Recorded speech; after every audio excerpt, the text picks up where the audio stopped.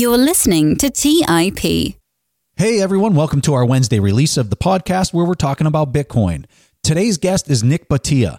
Nick is a CFA charter holder who's an adjunct professor of finance at the University of Southern California's Marshall School of Business.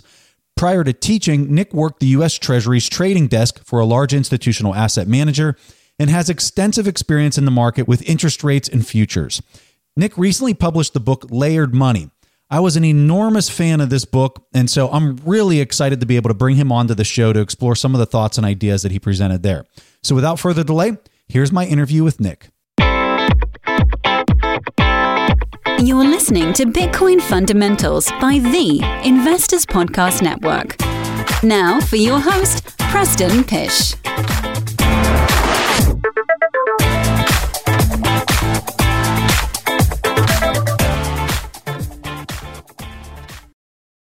All right. Hey, everyone. Welcome to the show. I got Nick Bhatia here with me. And Nick, I'm just going to start off by saying, read your book.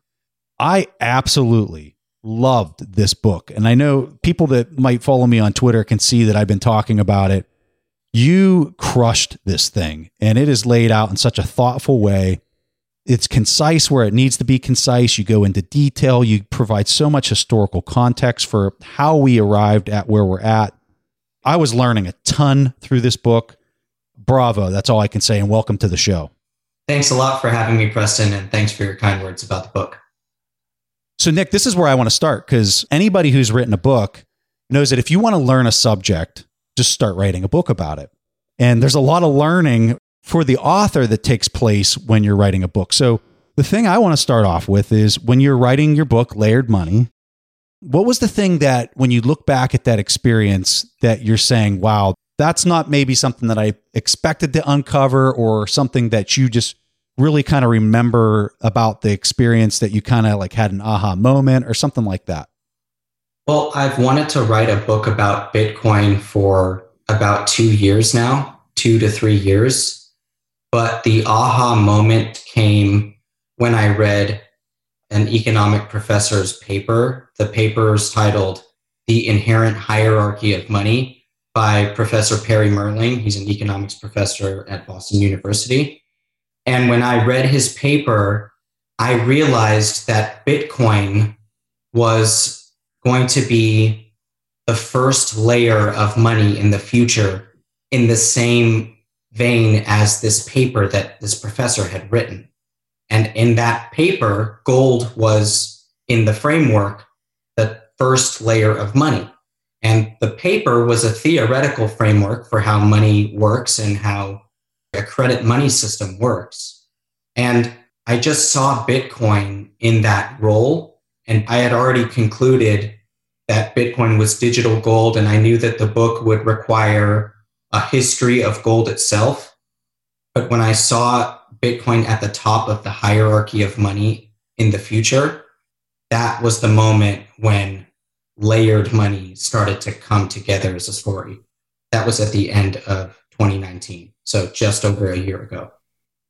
Here's the part that I loved about this, is you go into just this financial history and really explain how just currencies evolved on top of this. And you talk about how this layer of money starts getting stacked on top of gold.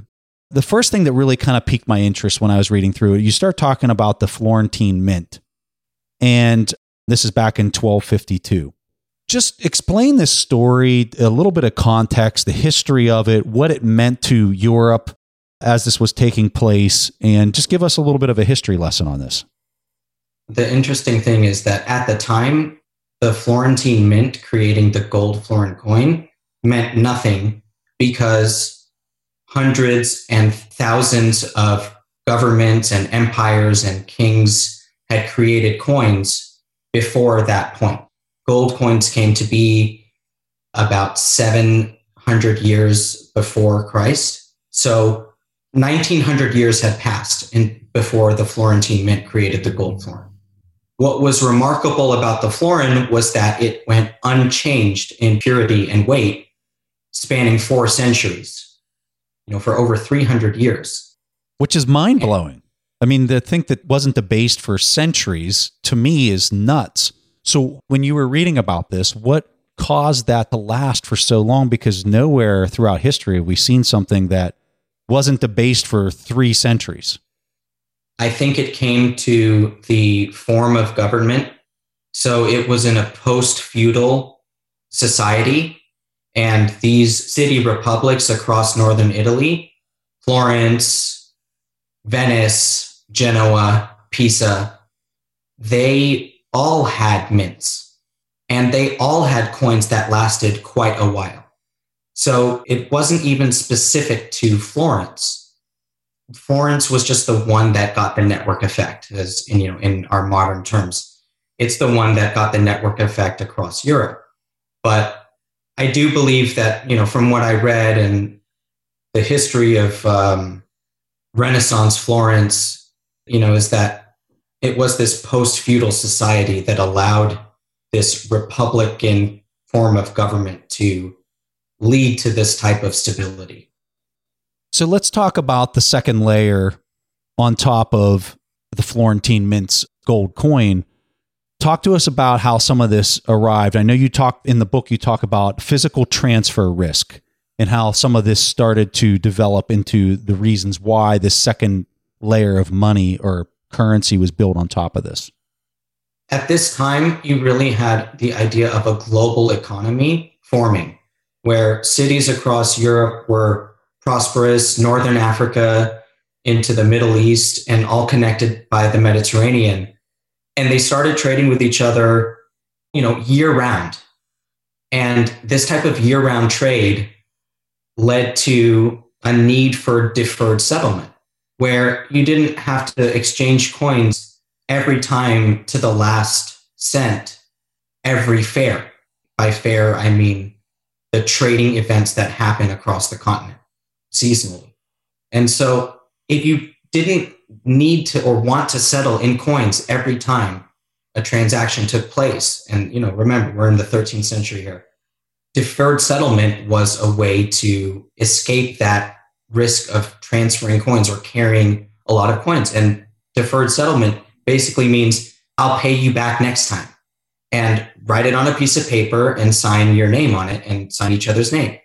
And it's a financial agreement. And so that type of situation was, what I call the second layer of money, because it's a promise to pay the first layer of money, which are gold and silver coins. So during this period of time, you also talk about how businesses, maybe not individuals when they transact, but businesses when they would transact, started to use these gold coins in particular because they were so valuable. They were basically a week's worth of wage or whatever back then. Because they were so valuable, they started to be the unit of account for businesses and how they were managing their books. So talk to us a little bit about this idea and what this meant for this period of time in particular.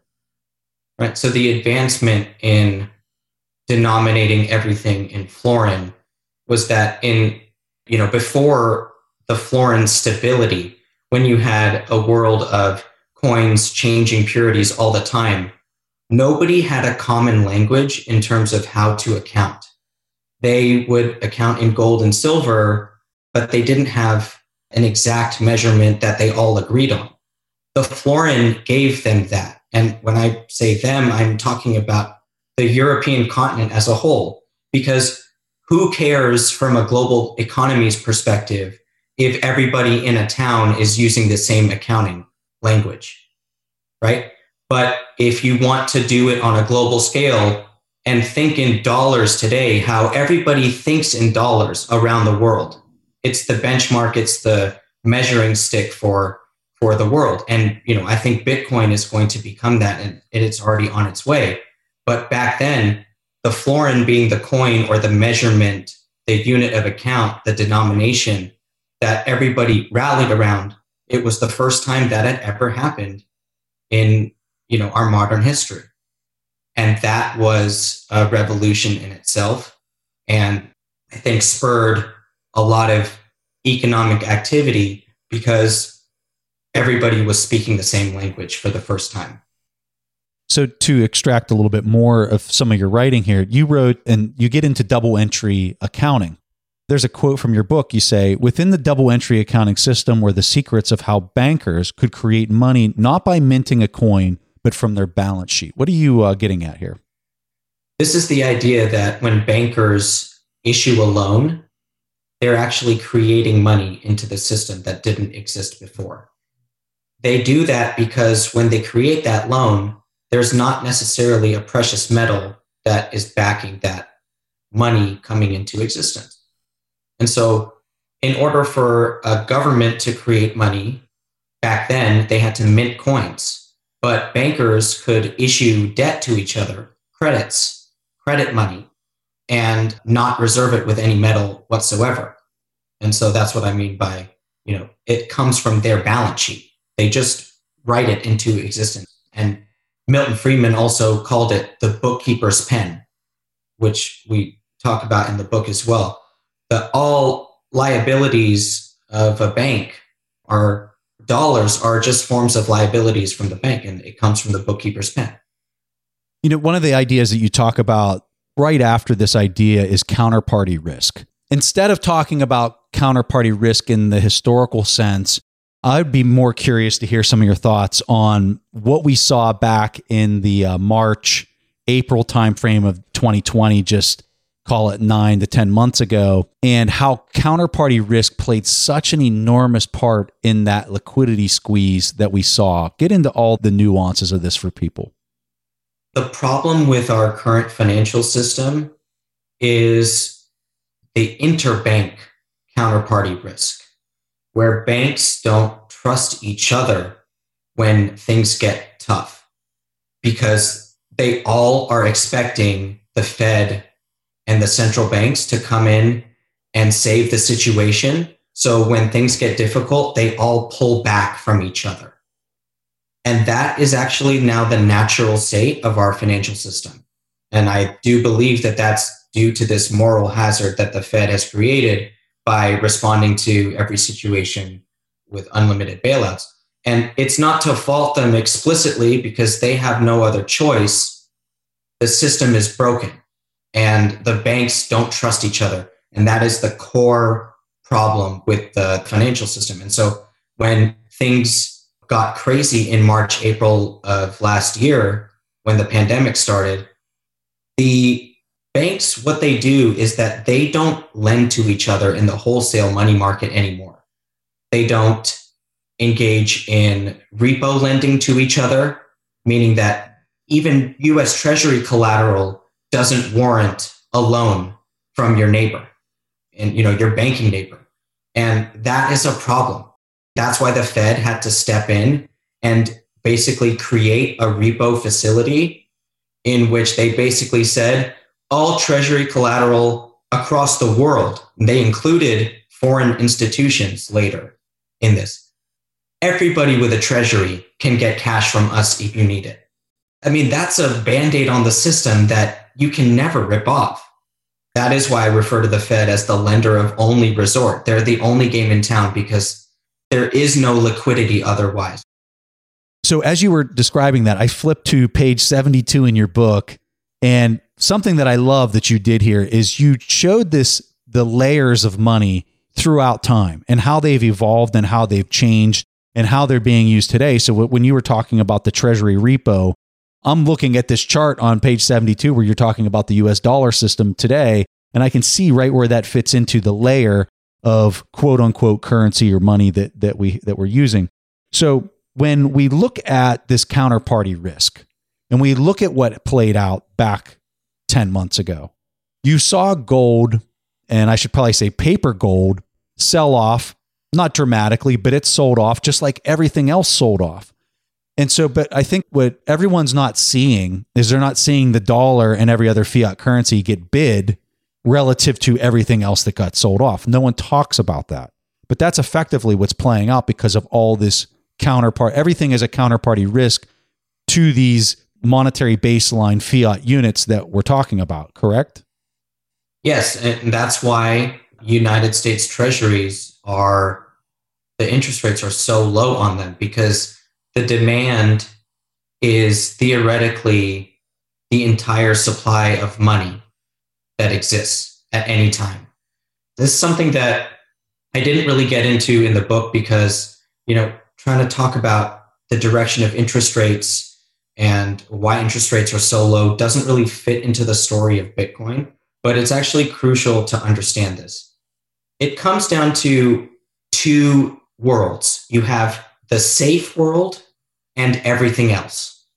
And we know from the international statistics that the approximate size of dollar denominated debt across the world is well over 200 trillion. Okay, so let's call it 300 for the simple math. And let's round the treasury supply to 30 trillion, where it'll be any minute now. So you have 30 trillion in safe and 300 trillion in everything else. If you understand at the margin demand for treasuries, because if you think of the 30 trillion supply, let's say 25 of it are locked up in very strong hands. So the marginal availability of these treasuries is not that big relative to the size of money in the world. And this is what everybody needs in order to settle their counterparty risk. It's not what everybody needs. It's the only thing you can physically own to assure yourself of dollars tomorrow. Yeah. And that is the nature of our credit money system, where most forms of money are forms of credit. If it's not the credit of the United States Treasury, it can't be fully trusted. And that dynamic means that when anything goes sour, rates absolutely plummet in the United States, meaning the Treasury prices skyrocket because the demand it overwhelms the available supply. And that is despite the fiscal profligacy, or however you want to call it, of the United States government, dependent of the fact that they spend so much money. Would you say that it's safe to characterize what's happening as counterparty risk globally is going up, but maybe even accelerating at this point? Yes, that's a fair characterization. It is accelerating because the Fed is incrementally backstopping everything. So now that you don't have a treasury, a natural treasury market for repo anymore, that the Fed is the implicit backstop there, you're removing the risk that anything fails. And so why trust a counterparty when the going gets tough? Because you have the Fed there. And that's the dynamic that is accelerating, I would argue, too. So there's a term you used in your book that I just really liked, and I like the way that you went about this. And the term is disciplinary constraint. And when we think about this, what you really get into with this term is fractional reserve banking. Can you give us a background on fractional reserve banking? Because this is what got us to this point. And I think when I talk to a lot of people, they look at what's happening around the world right now and they immediately want to blame the politician that's currently in office or the one that was in office the term before. And I think it's just so narrow-sighted as to what's really driving what we're seeing today. And I suspect that it happened decades ago that got us into this place. I think you agree with me because we chatted a little bit before we started here. So can you talk to us about this term, disciplinary constraint, and then particularly talk about how it played out from the 1940s into the 1970s and 80s here in the whole world, not just in the US, but globally? So disciplinary constraint is another term that comes from the inherent hierarchy of money paper. And what Professor Merling talks about is that disciplinary constraint is how much you have reserved against how much you're issuing in terms of money. So if a bank has $1 million worth of gold in the vault and issues $10 million worth of deposit money, that's a 10-to-1 or a 10% fractional reserve situation. People can understand this in Tether terms because it's such a hot topic right now. If Tether had $10 US in their treasury, but they've issued $100 worth of Tether tokens, that would be the exact same scenario that you just described, correct? That's right. So we see that when the fractional reserve banking evolved, that gold it exercised discipline on how much money a bank could create. Because in the end, if there's a bank run, they have to be able to satisfy enough people's deposits or demand for redemption that enough confidence could exist for that entity.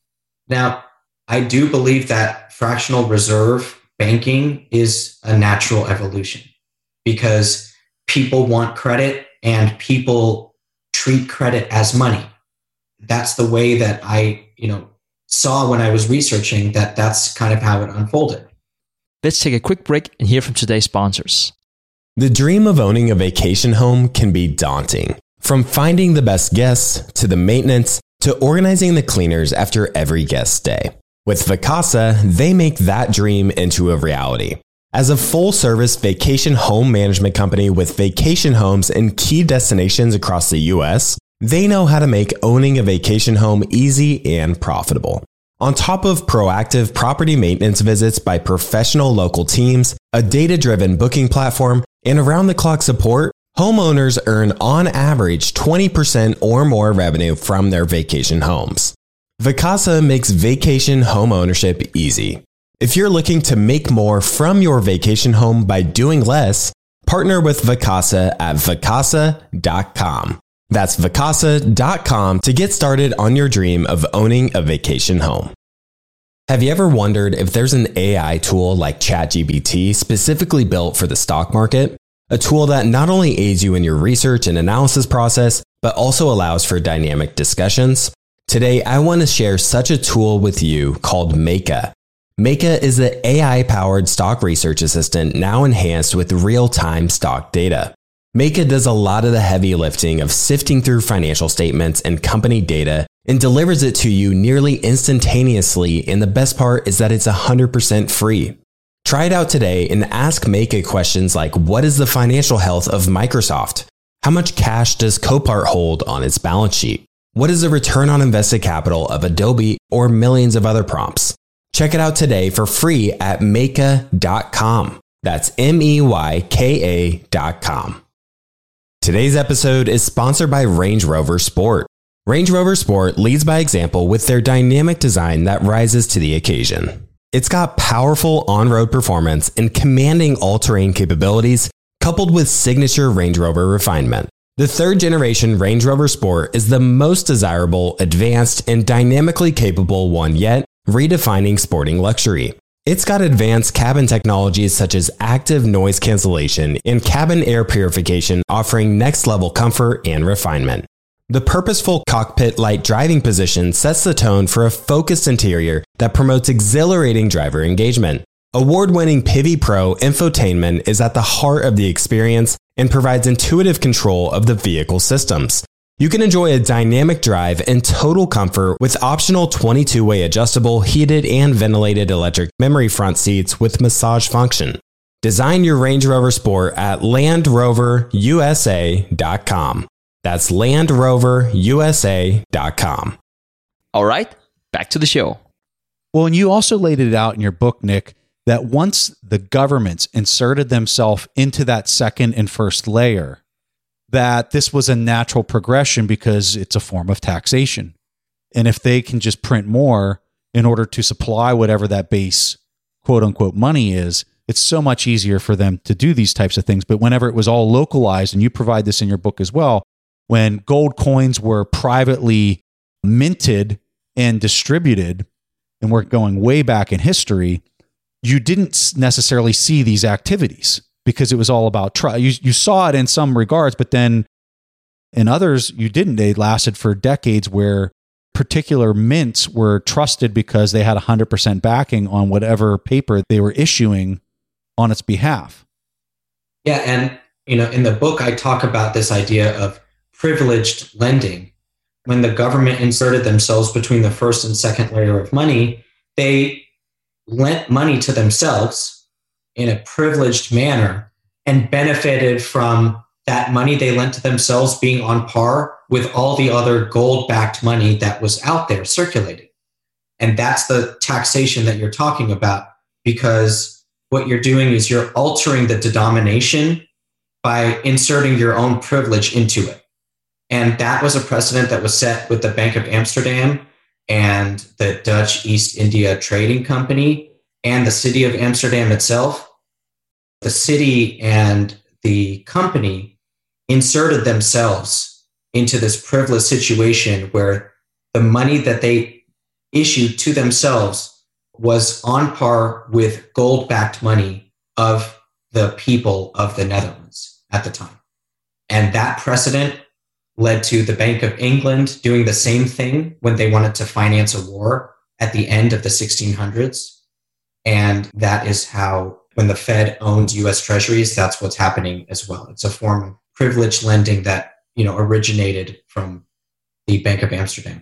So take us to Bretton Woods and then describe what played out from the 1940s up until 1971 based on this idea of fractional reserve banking. In 1944, the Bretton Woods Agreement dictated that the US dollar was now the currency of global settlement, and only the dollar would have convertibility to gold. And all other currencies around the world would have a base price in dollars. And that would be the relationship between currencies, the dollar, and gold. And the dollar supply was not in check in any way. So the amount of dollars that were issued after 1944, the supply kept growing and growing and growing. But the price of gold in terms of dollars was unchanged because the redemption pressure on the United States didn't really exist. But it was bubbling up because we had basically a liberalization of how many dollars existed that were lent by banks into existence. So that's why we need to understand the layers of money all the way out to 3 layers to really understand this model. On the 3rd layer of money are commercial banking deposits. This is the money that you and I use, right? Our money that we keep is a form of deposit money. It's not a central bank issued money that people keep, right? And so the supply of this 3rd layer of money grew and grew and grew, but never challenged up to the 1st layer during, let's say, the 50s and the beginning of the 60s. But then during the 1960s, it started to catch up and the redemptions started coming for the gold because the dollars were so plentiful that people challenged that price. And they said, I'd rather have the gold. I'm calling your bluff. But the government of the United States didn't have the ability to control that supply growth. They weren't the ones that were doing it. It was the banks, because the banks issue money to the world. And so when that rush up the pyramid of money, the layers happened in the late 1960s, and governments around the world demanded the gold instead of the commercial banking dollars that they had issued from wherever they were issued from. That's what broke the gold peg. And that's what broke the disciplinary constraint forever on money. And discipline transferred from a precious metal to a consortium of central banks around the world. And now discipline only exists in their minds. There is no physical discipline in the form of gold, where the whole, this whole framework of money originated from. And so the period between 1944, Bretton Woods, and 1971, I like to think of it as 68, 71, and 73, because 68, the gold pool broke. 71 was the closing the gold window, and 73 was when the official Bretton Woods agreement ended and currencies free floated against each other. And the relationship between gold and the dollar and currencies was ended forever. So that period from 68 to 73 was set up by basically this third layer of money growing at no explicit fault of the issuer of the dollar itself. You know, when you look back in history and you go into 1964, right before you're coming off this gold standard, the president back then was Lyndon B. Johnson. And he was giving a speech of the great American society and how perfect everything was in America at this point in time. And when you look at what was actually taking place that preceded this, from the Bretton Woods Agreement in 1944, 20 years later, when Johnson's making this speech about the Great Society, and you look at this fractional reserve banking kept adjusting this money multiplier. So you were talking about $10 actually being in the bank versus the 100 that's lent out.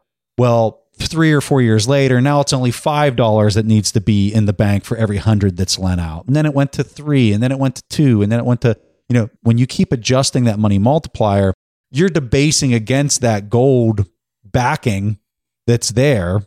And for me, when you read a history book and you read about this period of time, there's no mention of the monetary history and the things that were taking place in order to create this perception of this being just miraculously achieved without there being some type of monetary manipulation that was actually taking place in the background slowly, not quickly. It didn't happen over a 1-year period of time. It happened over decades.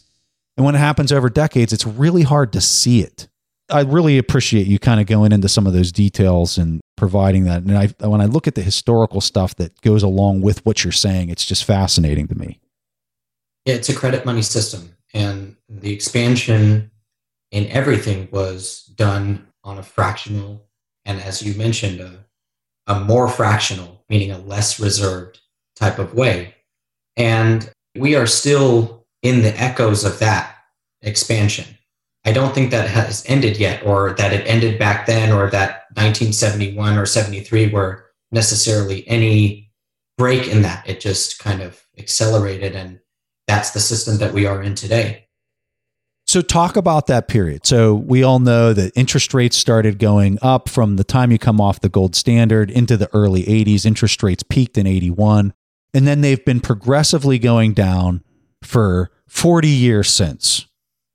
Yes, because at that point, the realization that treasuries were the best way to store the dollars, because gold was gone from the financial system and gold was gone from backing the dollar itself, then treasuries became the asset du jour. And that is why rates have trended lower for 40 years, because it's a progressive realization that it's the only way to store dollars safely. And it was the new gold. So for much of that period of time, only in the last 10 years have they really moved away from just adjusting the federal funds rate. But talk to us a little bit about what was the Fed in particular doing during this period of time from the early 1980s up until the 2008, 2009. How were they manipulating or adjusting? What lever were they pulling in this treasury market in order to keep the rates moving lower and lower? Because from my understanding, it was just the federal funds rate. It was just at the far left of the duration curve that they were stepping into. And then the rest of the yield curve was following the lead of what they were doing with the federal funds rate. Was there anything more to it than that from your perspective? To be honest, Preston, I don't think that question has a great answer, because it's hard to know whether monetary policy drives the rates of treasuries down, or that treasury rates fell because of other reasons, and that federal funds tracked it because of a natural demand for money around a certain given interest rate or a price of money throughout time. So it's a tough one. It seems like whenever there would be a big credit event, like a business cycle, the business cycle is 7 to 8 years long, and you have this big credit event, and the central banks would step in and they immediately drop the federal funds rate lower, but it was always lower than it was at the previous business cycle. And it seemed like it never was able to fully recover higher without there being yet another big credit event, is how I saw it, or at least the way that I'm seeing the charts. Yeah, and I would say that that's fair, because the Fed being the leverage tool in the money market or the actor in the money market, if they keep making money cheaper, they always kick the can down the road of this, natural counterparty risk and this prospect of default in the system. So to make money cheaper is always the easiest route. That's the easiest path. And that's, part of the reason that you see that trend. So you talk a lot in your book about the velocity of money. First, talk to us about just what that is for a person who's maybe not familiar with the term, and then talk about the trend that we've seen with the velocity of money here more recently. Yeah, so money velocity, I introduce it in a very broad way where I say, imagine yourself in the 13th, 14th century using coins every day versus being able to defer settlement with a piece of paper. And if the piece of paper itself was treated as cash, then the ease of using paper versus coins meant that money could transfer from hand to hand more quickly than it could before. And so that's what money velocity means more broadly. It's how quickly does money change hands? How quickly do people transact with each other? Is it once a quarter, or are they able to transact every day because money moves more quickly? And having thousands of different coins at one time, all in the same place, is a disaster for money velocity. But deferred settlement and trustworthy bankers that just issue notes that say, I'll pay you tomorrow, or I promise to pay you tomorrow, make things move a lot more quickly. And so money velocity accelerated with the advent of paper money, of promissory notes during the 16th century in Antwerp. But today, money velocity has a more economic and a more, quantitative definition where it's actually measured by central banks and there's statistics to calculate it. And we see that money velocity is slowing, and it still does refer to the turnover of money in the system. And we see that slowing because I do believe this broken interbank trust. And we don't see the lending, because money velocity really comes down to how quickly are banks lending money. And the lending is slowing because, like you said, counterparty trust is eroding. Every day it gets worse than the day before. And so that causes money velocity to slow. So I think that's one of the reasons we see that in the official statistics. So when we look at velocity of money and we look at this idea that Bitcoin could be potentially stepping in and playing a much larger role moving forward, how does that impact the velocity of money based on what you just said? Bitcoin is a settlement layer. It's a form of final settlement. And because of its decentralized nature, this form of final settlement can happen every 10 minutes, 24 hours a day, 365 days a year. And that is quick enough to build an entire financial system on it that moves a lot quicker down the layers. Because today, settlement on second and third layers takes a long time. It takes days to send money across borders and several transactions. But in a world with Bitcoin as the final form of settlement, and we see this with the Lightning Network, you can actually have second layer transactions that are instant at any value. And so it's really powerful. And it starts with Bitcoin as a settlement tool. It's because the final settlement is so easy to do that we can have lower layers of money that just move at light speed. I'm curious what you think of this idea. So when I think of the velocity of money in the terms that I think economists want people to think, they want it to be this metric for measuring, if I pay you $1 for whatever good or service, how quickly then are you able to go out and spend the dollar somewhere else? And when I think about what's taking place today, where so much of the world's equity is in the hands of the few, those people that hold all that equity, there's only so many boats they can go out and buy and so many mansions they can go out and buy in order to allow that transaction and that currency to be put into somebody else's hands in order for it to go somewhere else. Most of the currency today, it seems like it's all just being capitalized into higher and higher asset prices, which is just sucking this velocity of money from taking place.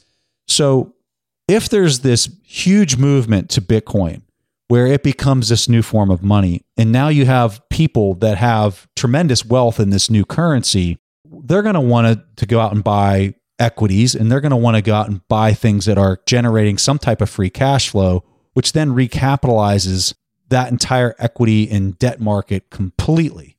To me, that seems like that reorganization and that shuffling would actually greatly accelerate the velocity of money as everything kind of gets reorganized and people are willing to depart with their Bitcoin in order to own equity and assets that are kicking off free cash flows. Would you agree with that, or do you think that it's an extreme thought? I'm kind of curious to hear some of your thoughts.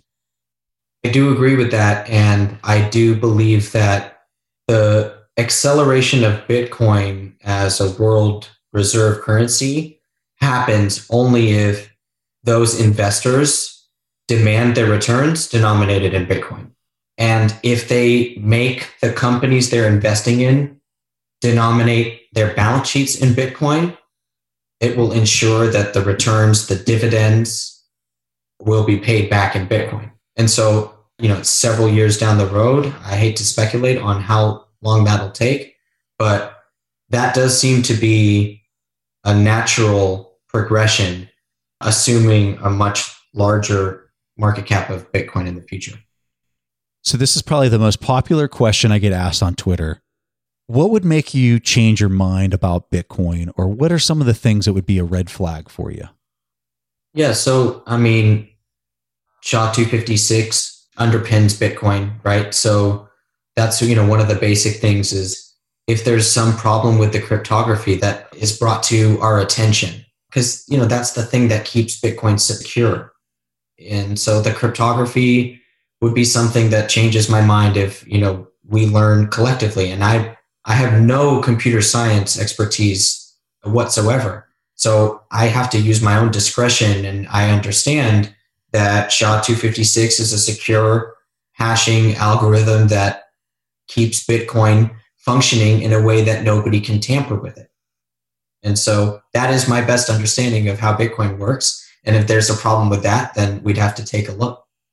So my favorite saying as a trader, and I use it as an adjunct professor, is that price is truth. It's my favorite quote in the world because the price tells you everything you need to know. Now, what is the problem with Bitcoin today? The price says that nothing is the problem. The price says that Bitcoin is a growing asset that is an emerging technology that is seeing adoption around the world in an exponential sort of way. I mean, the price says that everything is good. If the price of Bitcoin went to below $1,000, that would be a cause for alarm, because that means something is really wrong with it. And I don't know what would cause that, but the price will tell you. I promise you that if the price of Bitcoin goes below $1,000 in the next 12 months, there's something seriously wrong with Bitcoin. The price will tell you that. But 80% price corrections are well within the historical context of Bitcoin. So maybe a crash down to $5,000 wouldn't really alarm me necessarily, because we've seen it before in Bitcoin several times. So maybe it's a little bit of a cop-out, but there's not anything right now that's threatening Bitcoin's rise dictated by what the price is telling us. Let's take a quick break and hear from today's sponsors. Kyle, you're connected with a ton of different investors and portfolio managers, and you're just really in the know on a lot of these things. How do you keep up with all the day-to-day headlines for your portfolio companies? Yeah, so I used to have a ton of issues with this, and that was until I started using Yahoo Finance. Really? What's so great about it? So Yahoo Finance is awesome. I have my whole portfolio entered and I can easily see all the top headlines to keep up with the recent news. And each day you get an overview of the major global events that might be moving the market. So I'm ready to easily pounce on any opportunities that come my way. What else can you do on Yahoo Finance's platform? They also have a number of cool features, including a tool that lets you link all of your investment accounts, analyst ratings, and independent research, as well as the ability to create customized charts. Well, now I know that the audience is really going to love this one. And I actually see they have 90 million monthly active users. For comprehensive financial news and analysis, visit the brand behind every great investor, yahoofinance.com. The number one financial destination, yahoofinance.com.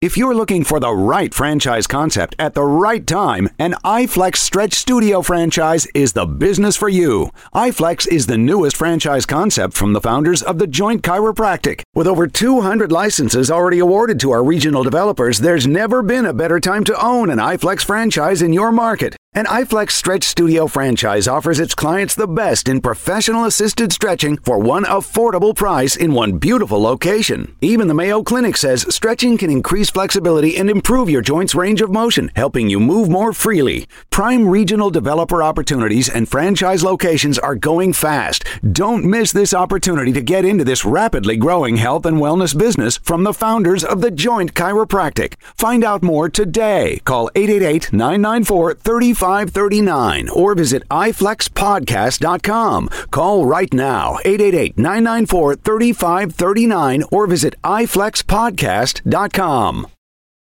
As many of you know, I love studying businesses and networking with business owners. The more I've studied businesses, the more I've realized that starting and scaling your business is easier than ever because of companies like Shopify. Did you know that Shopify powers 10% of all e-commerce in the US? Shopify is the global force behind Allbirds, Rothy's, and Brooklinen, and millions of other entrepreneurs of every size across 175 countries. Shopify is the global commerce platform that helps you sell at every stage of your business, from their all-in-one e-commerce platform to their in-person POS system. Wherever and whatever you're selling, Shopify's got you covered. Shopify even helps you turn browsers into buyers with the internet's best converting checkout, up to 36% better compared to other leading commerce platforms. What I personally love about Shopify is that it's the turnkey solution to kickstart and grow your business, and they are totally committed to giving you the necessary tools to succeed as a business owner. Plus, they have an award-winning customer support team there to help you every step of the way. Because businesses that grow, grow with Shopify. Sign up for a $1 per month trial period at shopify.com/WSB. That's all lowercase. Go to shopify.com/WSB now to grow your business no matter what stage you're in. That's shopify.com/WSB. All right, back to the show. How do you think about the regulatory front? Because that's probably what's your biggest risk? And then they always like to throw out, well, how's the government going to regulate this? Aren't you concerned about that? What are some of your thoughts on that? Well, I think that the United States government, which is the most powerful, influential regulatory government in the world still, is wildly accepting of Bitcoin and full embrace. The proof is in the pudding. They treat it like a property at the IRS. So it's like on par with gold to the IRS. It's regulated as a virtual commodity by the Commodities Futures Trading Commission. It is now the latest Office of the Comptroller of the Currency ruling on these independent node verification networks, this long new acronym that they have. They basically said that banks can use Bitcoin now to transfer money to each other as long as they follow the law. So it's a wild endorsement from the United States government, left, right, and center. And anybody that thinks that the government is going to ban Bitcoin is not paying attention whatsoever to what's going on in the regulatory landscape. I mean, it's embrace, embrace, embrace at every step of the way, because the government realizes that, number one, Bitcoin is a form of speech because it's a form of cryptography. And number two, that there is nobody you can send a letter to subpoena in Bitcoin. And therefore, it's an independent concept and cannot be constrained. They realize this. So other governments will echo this type of thing. And governments like China and other sort of more authoritarian governments, dictatorships, those types of things, they will ban Bitcoin and probably do so effectively because the people are scared that they'll get murdered or jailed if they break the law. So to me, it's almost a tired argument because you're not actually reading what the government is saying at all. So let's play out a scenario where I think the pressure for the government to intervene is going to get more dramatic. So let's say the price runs to 200,000 and it does it in a pretty aggressive way. And let's say it does it by the end of this year that we're in right now, 2021. Now you start to have people in the fixed income space, which I know you're extremely well versed on. They're looking at this and saying, oh God, if this thing becomes the new money and this thing is a reflection of where interest rates are going to be based, this thing that I'm holding in fiat currency becomes totally impaired, worthless. And they start selling off in the debt market, or the debt market starts to sell off. Central banks have to step in and aggressively provide a backstop by yield curve control. They're already doing it. They're already talking about it, but they can see the amount of orders that are coming in a drastically aggressive way, and they're providing a backstop and a buy for all of that. They can see the flows of all these cash that they're basically inserting into the system, and where it's flowing into Bitcoin exchanges. At this point, if I'm a central banker and I'm seeing this, I'm saying the whole system's about to collapse and it's about to change. Do they come together as a collective entity and try to step in and regulate it at that point? Because everything that you said, Nick, I completely agree with. 100%. All the laws and regulations that they're putting forth tells you that they're actually being accommodative with it. But when I think about where things start to get a little concerning and a little bit more on edge is pretty much the scenario that I just described. So how do you think through that? Is that something that they could even do? Do you think global or the main nation states could come together and implement something collectively? What are your thoughts around some of that? I don't think that nations will come together and hammer this thing down to the ground from a regulatory perspective. But you do bring up a very interesting scenario, and the game theory is fascinating, what that type of situation will look like. And it probably will, maybe here, maybe in another country. And it actually makes me excited to see what happens, because I do feel that Bitcoin will find a way. It always does. And watching Bitcoin find a way when the governments get most aggressive is going to be breathtaking to watch. Just like how the decentralized network gets around the government's. Let me ask you this. If you're a strategic advisor, let's say you're working at the Treasury and you've got the ear of Janet Yellen, what would you be advising her if this scenario that I just described was playing out and Lagarde and everybody else in the world is saying, we need to come to the table, we need to have a meeting right now, collectively? What would you be advising from a strategic standpoint for the country that you represent? How would you be playing that? Because I know how I'd be playing it. I want to hear how you'd be playing it. I think what you have to do is exactly what the OCC, the United States Treasury, just did. They legalized the use of Bitcoin as the rails of the financial system for clearance. And I would double down and make United States the home of Bitcoin, the most friendly, and allow a world of dual denomination where banks can right away start running parallel balance sheets in dollars and Bitcoin so that they can get comfortable and ready for the transition to a world with a more neutral money like Bitcoin.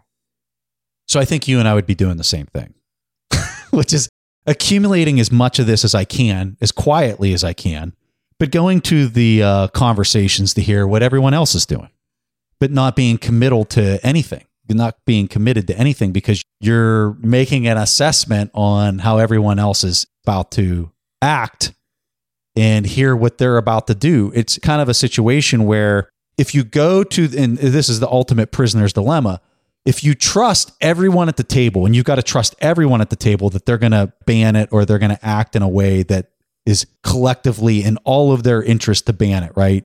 Or if one person or two or three, and I said person, but nations, if a few of them don't go along with this and they're actually printing and buying Bitcoin and putting it on their treasury, the whole thing doesn't work. Because over time, those few that are adopting this are going to have the hardest, soundest money, and it's going to work out very well for them in the long run over a very long period of time. So do you buy that? Do you think that thinking is on board with how you would see it playing out? Or is it a coin toss between the first scenario where they all come to table and they all agree to? No, somebody, and again, by person, I mean nation, somebody is already going to be extremely long Bitcoin. Yeah. Either in the treasury or from a regulatory perspective, or the taxpaying corporations within its borders are all killing it in the Bitcoin world, charging Bitcoin for their goods and services, denominating their balance sheets in Bitcoin. So somebody is going to be long at that point, so long that they'll say, no, we're not going to rid Bitcoin from our country. Or better yet, drag your feet and act like you're going to do something, but just be non-committal and drag out another meeting all while you're stacking it on your domestic balance sheet. There's an incentive to drag your feet and act like you're not doing anything, but in reality, you are. And I think that Bitcoin's natural 4-year cyclicality, where it has this boom and bust cycle that seems to keep repeating itself now, where it looks like we're in the third one and it's no longer a coincidence. Each time the price crashes, it brings the heat off. And so I hope we get the crash before the heat gets too hot. And I think it will. And it keeps growing bigger and bigger each time. And I think it's a foregone conclusion now that governments won't come together and ban Bitcoin. I just think that will never happen. It's interesting that you say that, because think about how much entrenchment has happened from 2017 to where we're at now from a technology standpoint. Like how much technology that's happening with Lightning. You're looking at debit cards, credit cards that have Bitcoin rewards baked into every single transaction a person makes. I know personally, every transaction I make, Bitcoin is involved in every single transaction I make today, right now, through this reward, through Fold and any other type of debit credit card that offers these rewards. So when I hear you say what you just said, what you're really saying is you hope that we go through another cycle because you think it's going to only make the case for Bitcoin to be that much stronger as the winner in the long run, versus if it really starts going parabolic on this run, you think that that potentially poses more regulatory risk. Am I saying that, or am I taking words out of your mouth? No, that is it. And I don't even think that it's possible for anything to go straight parabolic, and it wouldn't be a good thing either. But the way that Bitcoin grows, it's like a heartbeat. It pumps and then it pumps again. And each time it pumps, it leaves something in its wake. And that seems to be the natural evolution. Bitcoin is alive. It really is this organism.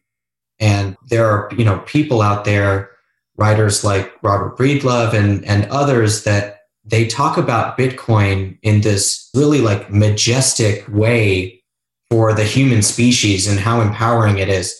And I love all their writing, and I can't really, echo what they say. And I recommend reading and comparing Bitcoin to mushrooms and comparing Bitcoin to the number zero and, these powerful ideas of what Bitcoin is, and just the way that it grows and the way that it beats like a heart and it goes like an organism just evolving.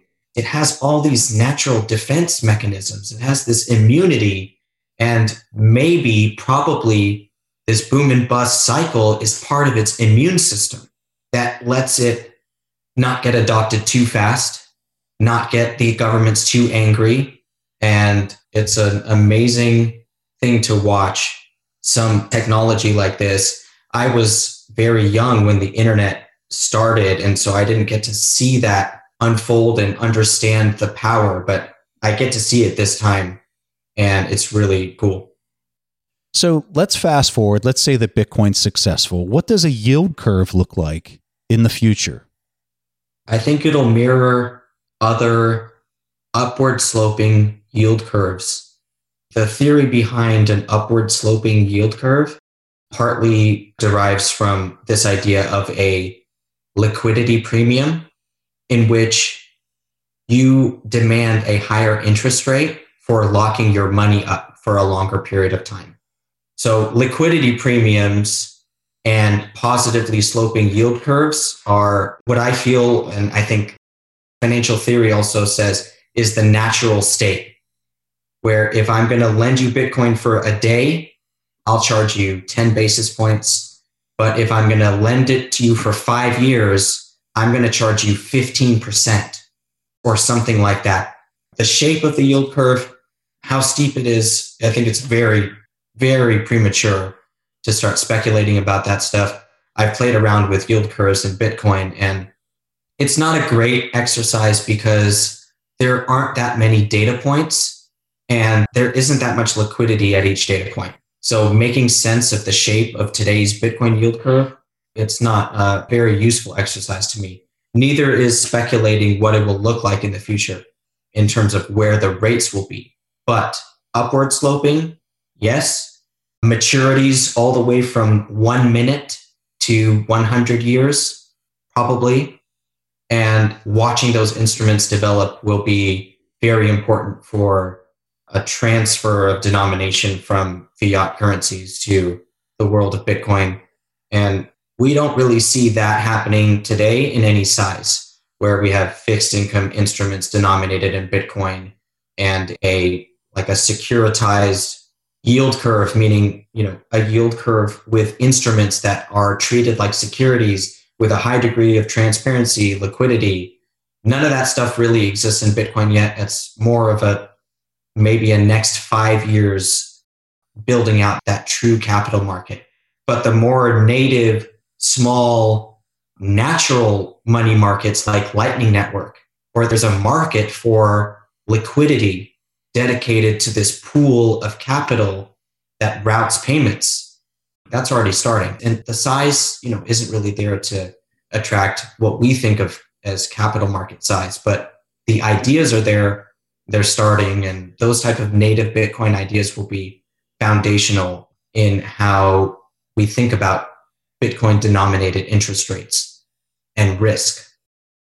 When you look at the derivatives market today for Bitcoin specifically, it seems like the spreads that a person could farm, the yields that a person could farm by going long and short at the same time and just kind of capturing that spread for an immediate return, it seems like it's really wide, and that you don't have a lot of participants stepping in from traditional finance in order to just capture this spread that's, I'm calling it risk-free. I'm sure there's some minor, small risk that's being incurred through the short custodial period that's taking place. But for all intents and purposes, it seems like a massive yield that could be captured that, your traditional Wall Streeters aren't taking advantage of. How are you seeing that? So arbitrage exists for the people that are willing to make that bet. My favorite example of arbitrage are the buyout arbitrageurs, where a company gets bought for $35, the stock rallies to $34.75. A hedge fund comes in, buys all the shares, and makes a quarter when the buyout closes. And that arbitrage opportunity is there. They take it. And, there are people that are willing to make that market and take that risk. Well, the same degree of ease of closing that arbitrage isn't there for enough people to be comfortable with yet. And that's why the spread is as wide as it is, because the comfort in executing, or let's just say the confidence that you can close on the arbitrage opportunity, isn't well developed yet. And that will happen with time and with enough participants that trust each other and are willing to move money quickly. And it also has to do, Preston, with jurisdictional arbitrage. So one of the things that, foreign exchange traders will do is they'll trade different currencies with different banks in order to make a spread, because certain banks are in one country and the other, and there's just a way to capitalize on that. Bitcoin exchanges are very cloudy in their jurisdictions, and that comfort of the arbitrageurs with the jurisdictional mysteries, it prevents closing that spread. So it'll take time. Interesting. What are your thoughts on central bank digital currencies? What purpose are they going to serve moving forward? And then also your thoughts on Tether. I think the CBDCs will be used for helicopter money. What do I mean by that? Today in the United States, if the government wants to stimulate the economy by giving money to people, they can write checks, right, and send them to people as they did in 2020. If the Fed wants to stimulate the economy, they cannot do so directly to people. They have to create monetary stimulus that goes into the banking system, hoping that the banking system then issues money and loans money to the public, and hope that their monetary stimulus ends up helping the employment situation and so forth. The term helicopter money comes from, again, Milton Friedman, who gave an example of the Fed getting crates of dollars up into a fleet of helicopters and dropping them over the populace in order to stimulate the economy, because the Fed can't give money to people unless they drop it from helicopters. But a CBDC allows them to do this. So it's the digital helicopter. And they will happen for this reason. And so that's the way I see them unfolding, but they won't tell you that until right at the end, or right after they're like, oh, by the way, we're going to use it to give you money. Or, hey, check your wallet. You have 1,000 Fed coins. So that'll take some time to unfold, but that is my prediction. How about the timeline on the central bank digital currencies? Because to me, it seems like we are years out from them having some type of technical solution in place. And then how does everyone get their wallet? How do you get a digital wallet in order for them to do something like this? It seems to me like the logistics around getting the whole thing set up and in place is just years away from that. I think it's a lot quicker than you think. So China will be live by next year. Okay. The European Central Bank will, by the end of this year, have a plan for their live version. So ECB will have a live test going on next year, 2022. Australia, Reserve Bank of Australia, Bank of Canada, and Bank of England will all be in that kind of live testing by next year as well. The Reserve Bank of Australia is already in their testing phase. So they're using a technology and doing some testing.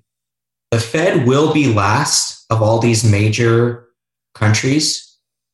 For sure, they'll be last. They'll get FOMO'd into it, but they'll be able to do it really quickly because they'll copy what the ECB and the Bank of England does, and they'll adjust it for themselves. Now, the wallet question is a super simple answer. Bank of America, JP Morgan will have a wallet product where you can store your Fed coins. That, and they're already working on that stuff. It'll be very easy for them to do on day one. You won't even notice it. Like your cash will be, or your helicopter money will just be in your JP Morgan Chase. It'll look and feel just like somebody just made a direct deposit. It'll feel like your checking account, or it'll feel like your Bitcoin wallet on your smartphone. Now, is there a way for them? I know Lynn Alden has suggested that that's going to be their method for control. Like if you're trying to spend that coin outside of the United States, maybe it won't work. If you try to send it to a Bitcoin exchange, maybe it won't transfer. What do you think about the programmability of the tokens that they're going to be issuing?